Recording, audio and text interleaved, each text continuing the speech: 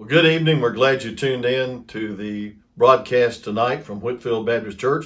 I'm Pastor Wayne Cofield, and I'm so excited about having Dr. Dan Reed preach for us this night on revival. This is a recording of his revival in 2018 at our church.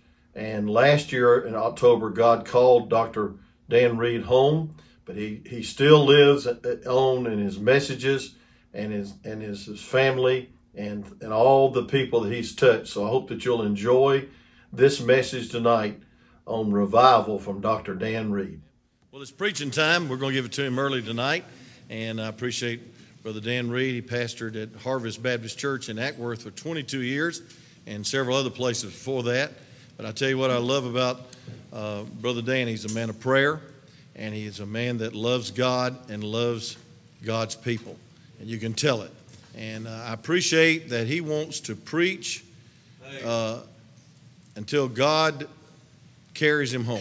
Amen. And we hope it's by the rapture. Amen. But thank the Lord, Brother Dan Reed. You pray for him as he preaches and listen and take notes and just soak it up and listen. If God tells you to come to this altar at the altar call, obey him. Amen. And let's have revival. Let's don't let pride get in the way. Amen. Brother Dan, you come and preach. Thank you, my brother. Amen. I'm glad to be back with you, and I'm glad you're here on a Monday night. I want you to turn with me to 1 Kings chapter number 17. And I would like to preach until the Lord takes me home, Lord willing. One of my heroes is George Whitfield. Whitfield traveled here 13 different times across the dangerous Atlantic to preach. And he was quite an amazing man. He preached right up till the time that he died. In fact, right before he died, the last message that he preached, he made this statement, and somebody recorded it. He said, "Lord Jesus, I'm weary in thy work, but I'm not weary of thy work.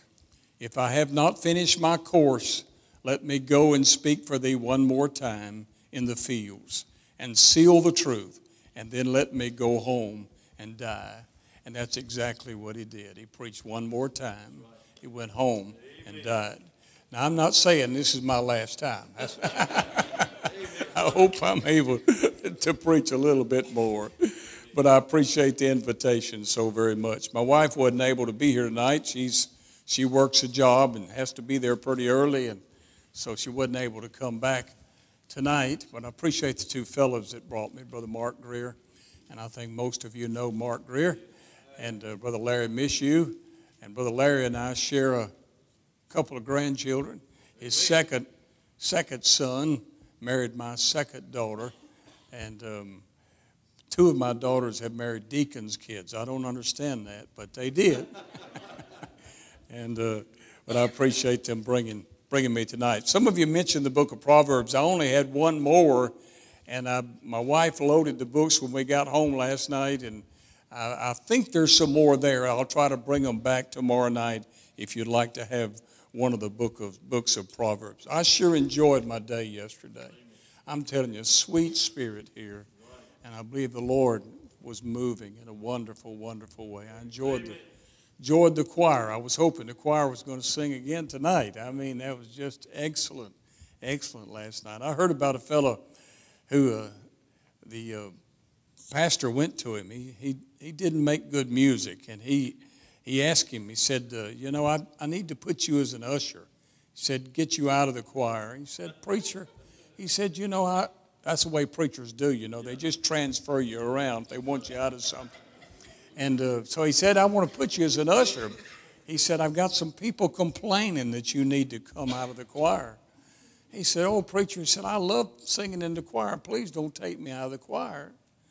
Preacher kept at him, and he said, well, listen, let me just be candid. 2 or 3 folks have come to me and said they'd like for you to get out of the choir. You're hurting the choir. He said, well, preacher, that really shouldn't make a difference. He said, about 10 or 12 people come to me and said, you can't preach. And I hadn't tried to get you out. so all of us have had a few people in the choir we might would have wanted to get out. But I love to hear people sing. I don't care if they can sing on note or not. Old Gypsy Smith said one time, the great old preacher that helped John Rice so much, he said to preacher, why don't you sing from your diaphragm? He said, I don't want to sing from my diaphragm. I want to sing from my heart. And that's the best kind of singing that there is. 1 Kings chapter number 17. I want you to read with me one verse, and then we'll look over in some other verses.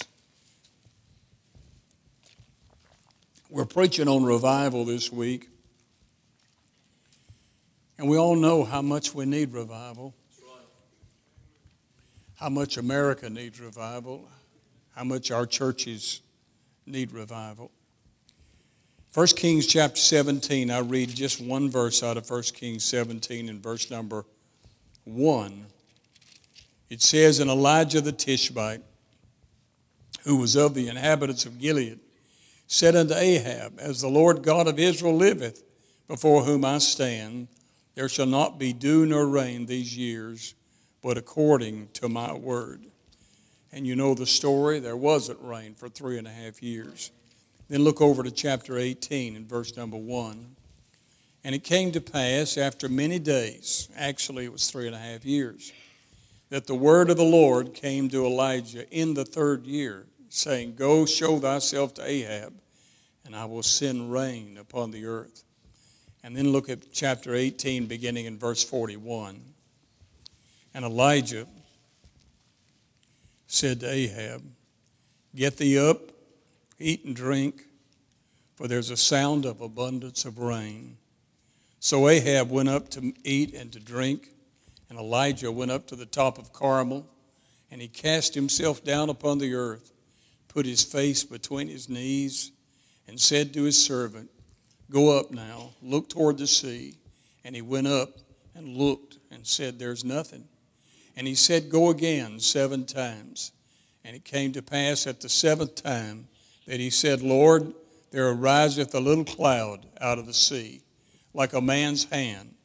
And he said, Go up, say unto Ahab, Prepare thy chariot and get thee down, that the rain stop thee not. And it came to pass in the meanwhile that the heaven was black with clouds and wind, and there was a great rain. And Ahab rode and went to Jezreel.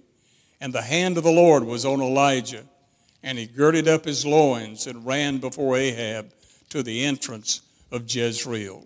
If you look back to verse number 41, it says, And Elijah said to Ahab, Get thee up, eat and drink, for there's a sound of abundance of rain. And if you like to underline in your Bible, underline that little phrase, there's the sound of the abundance of rain. Our Heavenly Father, I pray, dear Lord, that you'd speak to hearts tonight. And may the sweet influence of the Holy Spirit speak to us and help us. And help us to be obedient to what you would say to us. Convict us where we're wrong, where we don't meet the standard, dear Lord, that you've set for us. Help us, we pray. Help us to be obedient, and we'll thank you for it. In your name we ask it. Amen and amen. There had been a drought in the land of Israel, 3.5 years. Not one drop of rain had come. You can imagine what would happen to a land if it didn't have rain for 3.5 years. In a day when there was no irrigation, when there was no way of making sure that water got to the crops and water got to the herds and the cattle and so forth, you can imagine what would happen during 3.5 years. The crops, there would be no crops, of course, and the animals themselves would begin to die. The sheep and the domesticated, non-domesticated animals, and the smell from them would be horrible after all those years. Probably the only way Israel got water was to have it shipped in from Syria, brought in so that they could have drinking water even. It was a desperate time. But God had told his prophet Elijah, by the way, the reason it came was because of the sin of the land. God was punishing Israel and showing Ahab what a great God he was and how he could destroy them if he needed to destroy them. But God had told his prophet Elijah, I'm going to send rain. And long before the dark clouds ever appeared, Elijah said, there's the sound of the abundance of rain. Elijah's servant, he was told to go up from Mount Carmel to go look for rain. He went 7 different times before he ever saw a cloud. Rain in the Bible is a type or a picture of God's blessing. It's a type of revival because you have to have rain for anything for life to take root and to be able to bring forth fruit. There has to be rain. Rain is a type or a picture of God's blessing and revival. Psalm 72 verse 6, he shall come down like rain upon the mown grass, as showers that water the earth. Hosea 11 verse 12 says, sow to yourself in righteousness and reap in mercy. Break up your fallow ground, for it's time to seek the Lord till he come and rain righteousness upon you. I can plant the seed. I can till the soil, but the harvest waits for the rain. The seed will die in the soil, or it'll never bring forth fruit unless rain comes. Revival, somebody said, depends on the sovereign purpose of God. Much like the rain, it comes when God's ready for it. I can't decide when the rain's going to come. All I can do is plant the harvest. All I can do is plant the seed. All I can do is cultivate. The rain depends on the sovereign purpose of God. And so it is in revival. Revival depends. God does what he desires to do. And God does it when he wants to do it. Our job is to set the sail.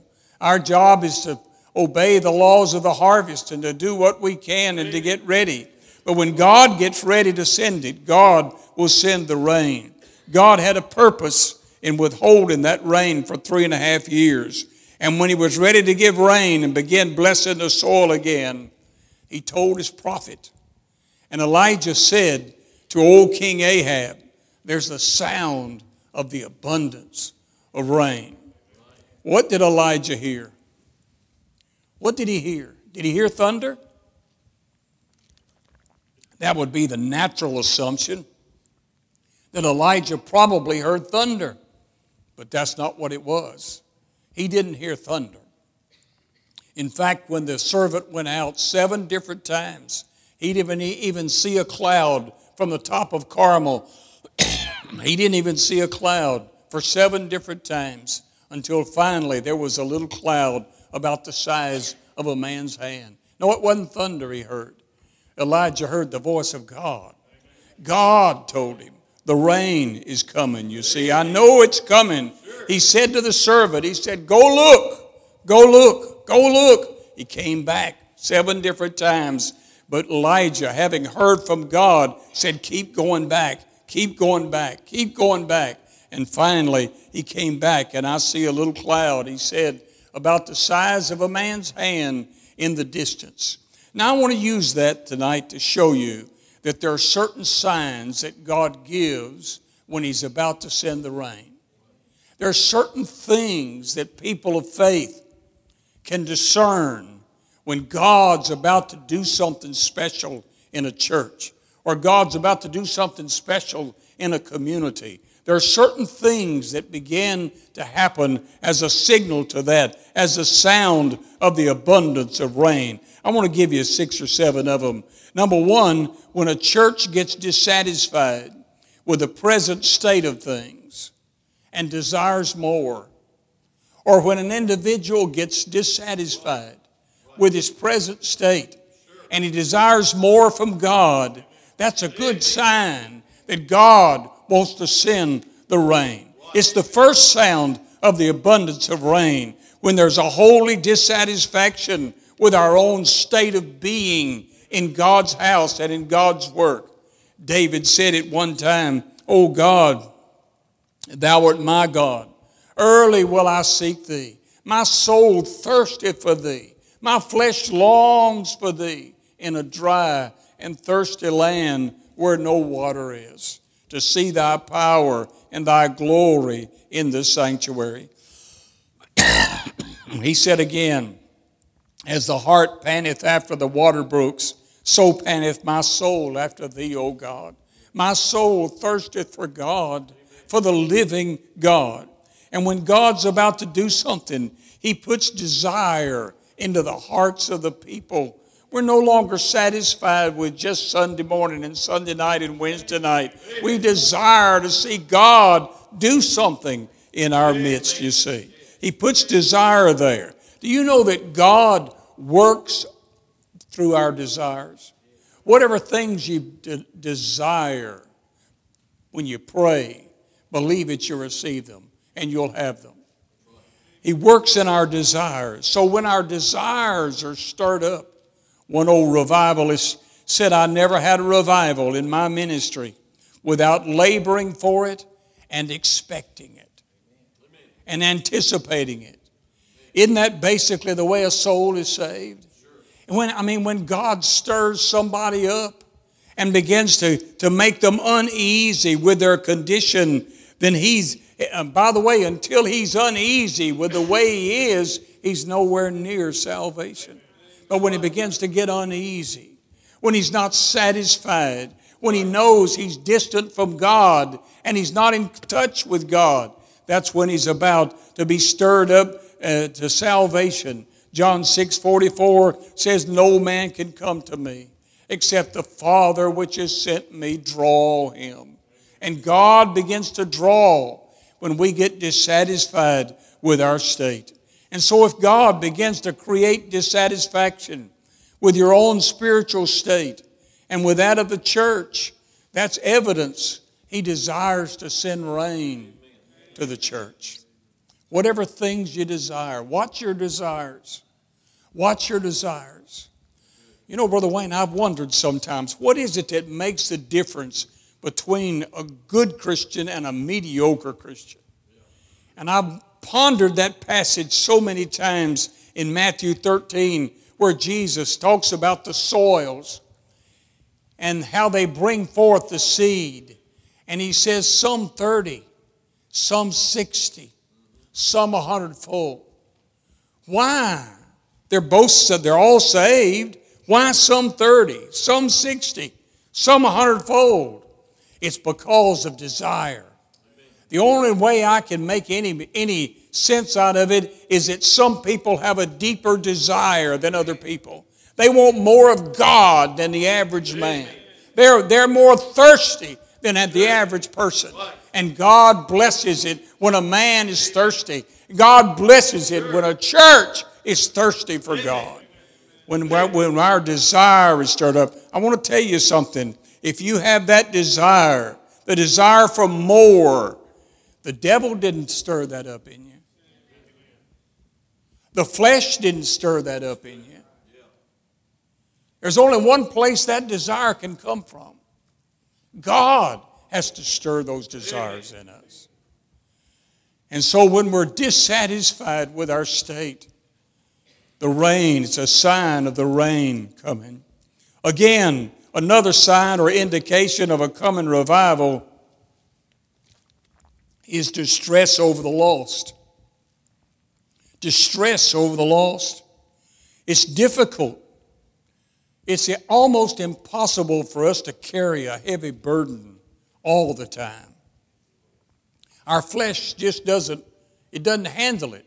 We've got to go about our duties. We've got to do other things. But there are times in life when God stirs up a burden for lost people. It'd be a wonderful thing if we could carry it all the time. But our Lord even recognized the spirit indeed is willing, but the flesh is weak. It's hard to carry that burden all the time. Emotionally, we have to carry on our lives. But before God sends a revival, before large numbers are saved, he usually stirs us up with a heaviness and a great burden for the lost. Isaiah 66 verse 8, as soon as Zion travailed, she brought forth children. Bringing people into the kingdom of God in the Bible is compared to bringing a child into this world. There has to be travail. There has to be birth pangs. There's got to be some agony. Paul said, I say the truth in Christ. I lie not. My conscience bearing me witness in the Holy Ghost that I have great heaviness and continual sorrow in my heart. For I could wish that myself were accursed from Christ for my brethren, my kinsmen according to the flesh. I want to be honest with you. I don't know that I could ever say that. That I'd be willing to go to hell for somebody else. But that's what Paul was saying in that passage. I could wish myself accursed from Christ for my brethren, my kinsmen according to the flesh. He said again, brethren, my heart's desire and prayer to God for Israel is that they might be saved. Our churches, your church, like the churches I pastored, you're aggressive soul winning. And you try to reach out and you knock on doors. And that's a wonderful thing. We have a lot of professions of faith. And I can't judge them all. We lose a good number. Some go to other churches. But I want to tell you, I hate it when there's a great drought in the church of people being saved. I heard Tom Malone say one time, the great Emmanuel Baptist Church, I went there and heard him preach. Dr. Tom Malone, what a preacher. Amen. He said, I'd be willing to say that most of the people in our church, most of them, if we didn't have anybody saved over a period of months, would not shed a tear. As long as I've got my church, as long as we're here, we could care less whether anybody goes to hell or not. I heard Dr. Robertson say something similar, that probably only 5% of the people at Highland Park ever really led a soul to Christ or cared. The sad truth is that most people don't ever weep a tear over nobody being saved. And we all ought to catch that burden.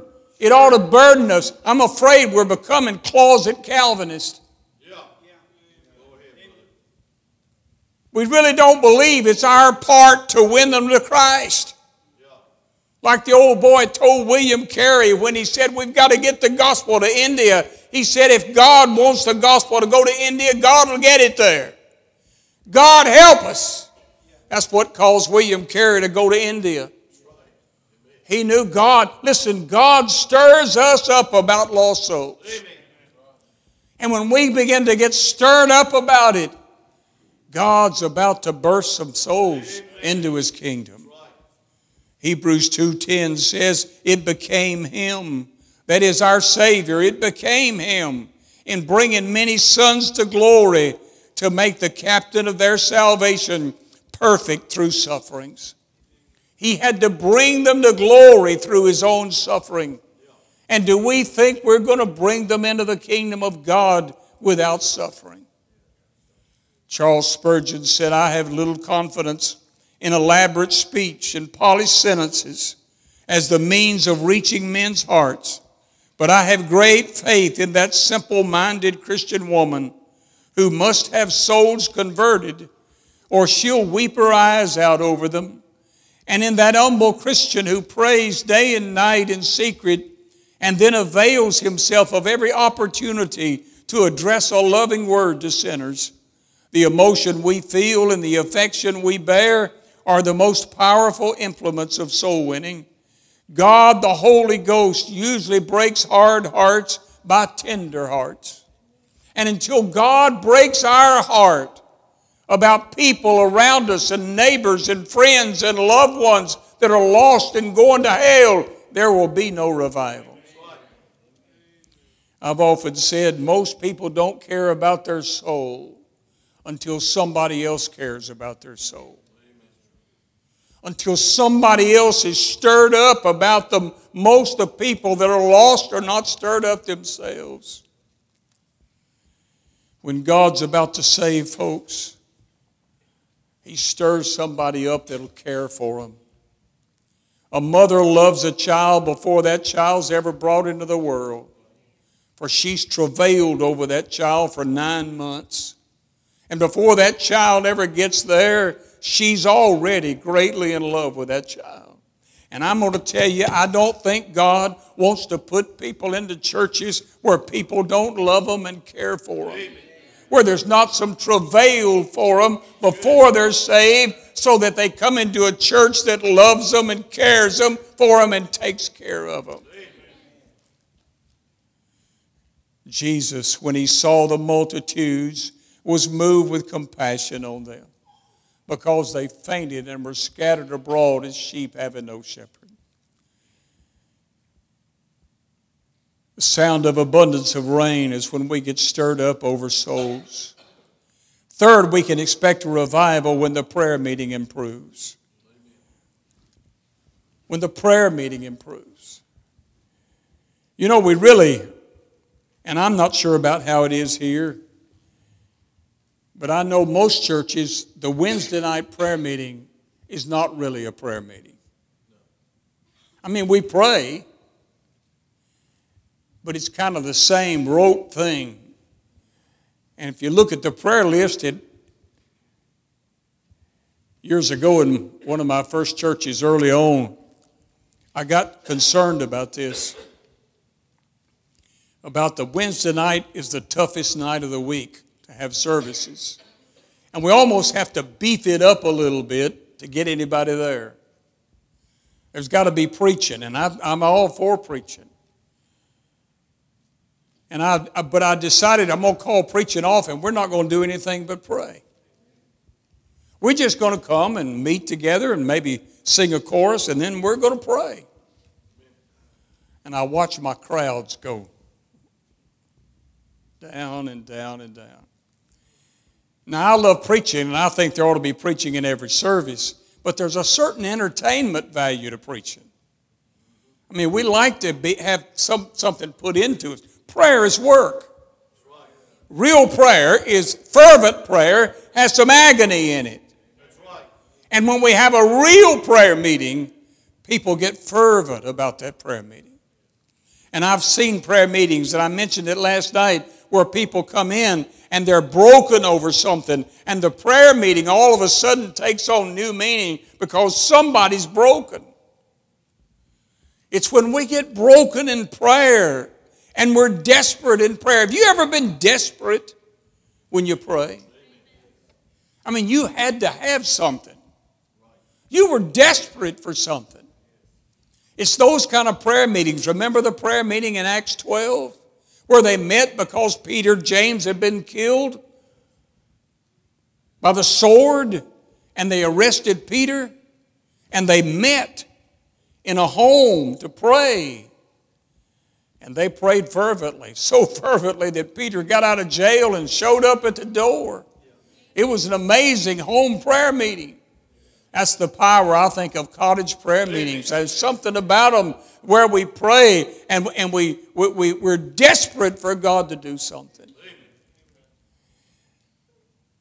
James says the effectual fervent prayer of a righteous man availeth much.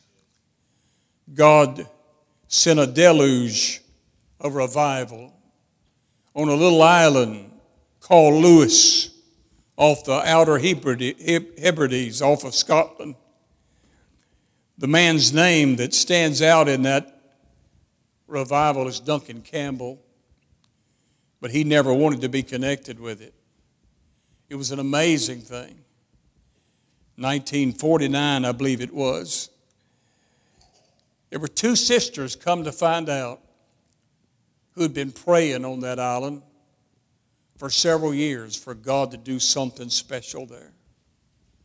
Two sisters, one of them, their names were Peggy and Christine Smith. Peggy was blind and Christine was crippled with arthritis. Nobody knew them much, but God knew them. And they began to pray. And when they prayed, eventually God sent an amazing revival on that island. And it's been written about, and so many things have been said about that. By the way, that's not 300 years ago. That's just about 75 years ago when that happened. The day of revivals is not over. It's not over. Charles G. Finney, who had such great revivals in the 1800s, it's not known very much, but he had two men that traveled with him who prayed the whole time. Matthew 7:7 says, "Ask and it shall be given to you. Seek and you shall find." Matthew 18:19, "If two of you shall agree on earth as touching anything that they shall ask, it shall be done for them of my Father which is in heaven." We can be expecting the rain when the prayer meeting improves, when we long for the prayer times, when we desire to get in and talk to God in a concerted fashion, agreeing together. Fourth of all, and I must hurry, we can expect a revival when there's a thirst for the preached word of God. Amen. When the church is in decline, there's less interest in the preached word of God. During revivals, multitudes flock to the house of God. They can't wait to get there. Amen. Nothing as special is going on. No big day. You don't have to beg people to come. There's no promotions. They want to hear God's word. Amen. They're anxious. They sit, and the same truths are preached. By the way, we're not going to, if you've been in church a long time, you're not going to hear any new truth. Spurgeon used to say, if it's new, it isn't true. And if it's true, it isn't new. And that's the truth. You've heard it. It's just reiterated truth. It's just re-preached truth. But in revival times, when God begins to bring revival, we want to hear it more and more. And even old truths take on new meaning. They take on new meaning. We long to hear it. Did you ever notice how that in dry times, you have to push yourself to get to church? Now, don't look at me like that. You're like that. I mean, I am too. Sometimes I got to push myself. I got to kick myself to get up and get to church. But not during revival times. Not when God's moving. When God begins to move, you can't wait to get there. Fifth of all, we can expect a revival when Christians get ashamed and contrite over their sins. Amen. Things they've lived with that didn't bother them begin to bother them. Zechariah says that. I'll pour water, or I will pour upon the house of David and upon the inhabitants of Jerusalem the spirit of grace and supplication, and they shall look upon me whom they pierced. They shall mourn for him as one mourneth for his only son. There's coming a time when the Jews will look on the Lord and mourn because of what they've done. They'll mourn. As the Spirit of God begins to send the rain, the rocks that were down deep begin to come to the surface like they do every winter. During the springtime, they begin to come in our hearts. Pride that disguises itself as judiciousness. Am I making a sound with this? Okay, I'm just hearing things. Pride that disguises itself as judiciousness. It disguises itself sometimes as a proper respect or what I deserve. It becomes ugly to me and repulsive. Words that I say, not ugly words, but just not good words, edifying words. All of a sudden, they just don't fit with me. Things I watch on TV, but during times when God's working especially, there's just things that may not be bad, but they just don't sit well with me. You can expect a revival when God's Spirit begins to speak to your heart about the little things that don't usually bother you. The little foxes that spoil the vines. Number 6, you can expect a revival when God's people begin to confess to each other and make restitution of things that they've done wrong. James 5:16, confess your faults one to another and pray one for another that you may be healed. Jesus said, if you bring your gift to the altar and there remember that your brother hath aught against you, leave your gift. First be reconciled to your brother and then come and offer your gift. It was 1984. I mentioned this last night. The greatest church revival that I was ever in. And I mentioned that fellow that drove 20 miles. It was because of some things that happened just before that revival broke out that all that took place. But that revival broke out when a little old girl who was his sister, who had had a vendetta against me, because I had had to take some actions against him. In fact, we'd even talked, and I'd ask her, if I've done anything wrong to offend you, please forgive me. And this little old teenage girl, very bright girl, she said, preacher, I can't forgive you. She was in our school. And we were having a wonderful meeting, and it had come down to Friday morning in chapel time. She got out of her seat before the preaching ever took place. She got out of her seat and walked to the platform, grabbed my hand, looked me in the eye, and said, preacher, I forgive you. And when she did, people began to get up all over the auditorium. Children, teenagers went to each other and began to apologize. And then they went to teachers. And teachers began to go to students and ask them to forgive them. The preacher never got to preach that morning. We began to give testimonies and broke up, and they brought people in on Friday night. And it was a wonderful time of refreshing and revival. I'm going to tell you, it's when people get right with each other that God breaks down barriers. It was back in another meeting where old Dr. Jack LeGrand came to preach for me. And Dr. LeGrand, this was in Cedartown, he made a statement. He said from the pulpit, he said, when you do what you ought to do, it frees God to do what he wants to do. When you do what you ought to do, it frees God to do what he wants to do. The next day, there was a knock on my door at lunchtime. I was home for lunch. And there was a knock on my door. I'd led a man to Christ, a man who'd lived a wicked life. He'd gotten in our church and gotten busy, gotten baptized, and he and his wife both had gotten saved, and they'd gotten serving the Lord. He was working on a bus route. He knocked on my door. He said, preacher, he was trembling. He sat down in my living room, and he said, I'm afraid I'm going to have to leave the church.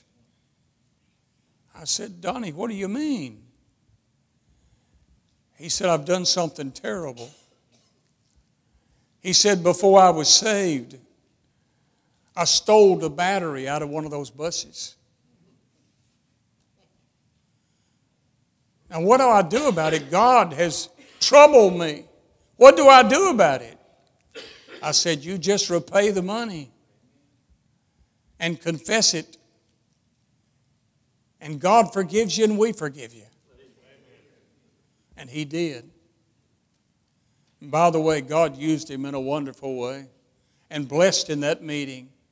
When we do what we ought to do, then it frees God. Do you know what's limiting a lot of churches? We're not being obedient to the Spirit of God.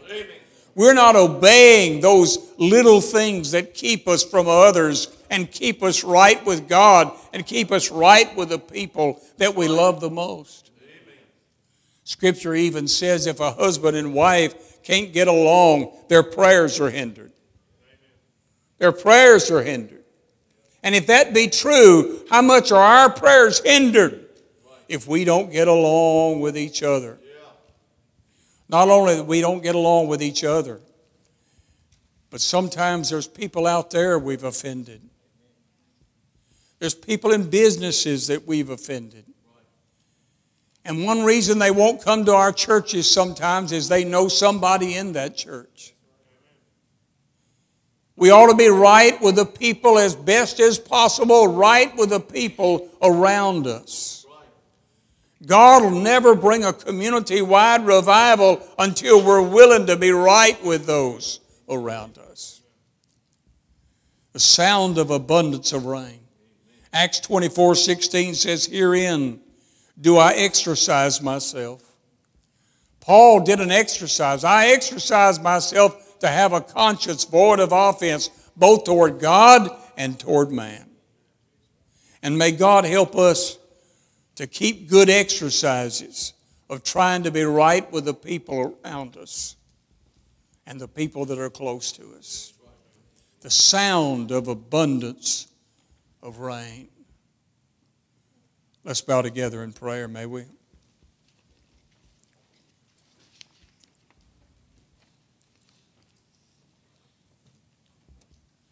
Oftentimes, when some measure of revival comes, when the Spirit of God begins to move amongst us, we quench it by letting up on our prayers and beginning to depend on a speaker. But no speaker can bring revival. We have to be obedient to the Holy Spirit of God day by day and night by night for God to bring it. The sound of abundance of rain. May God bring the rain to our churches again.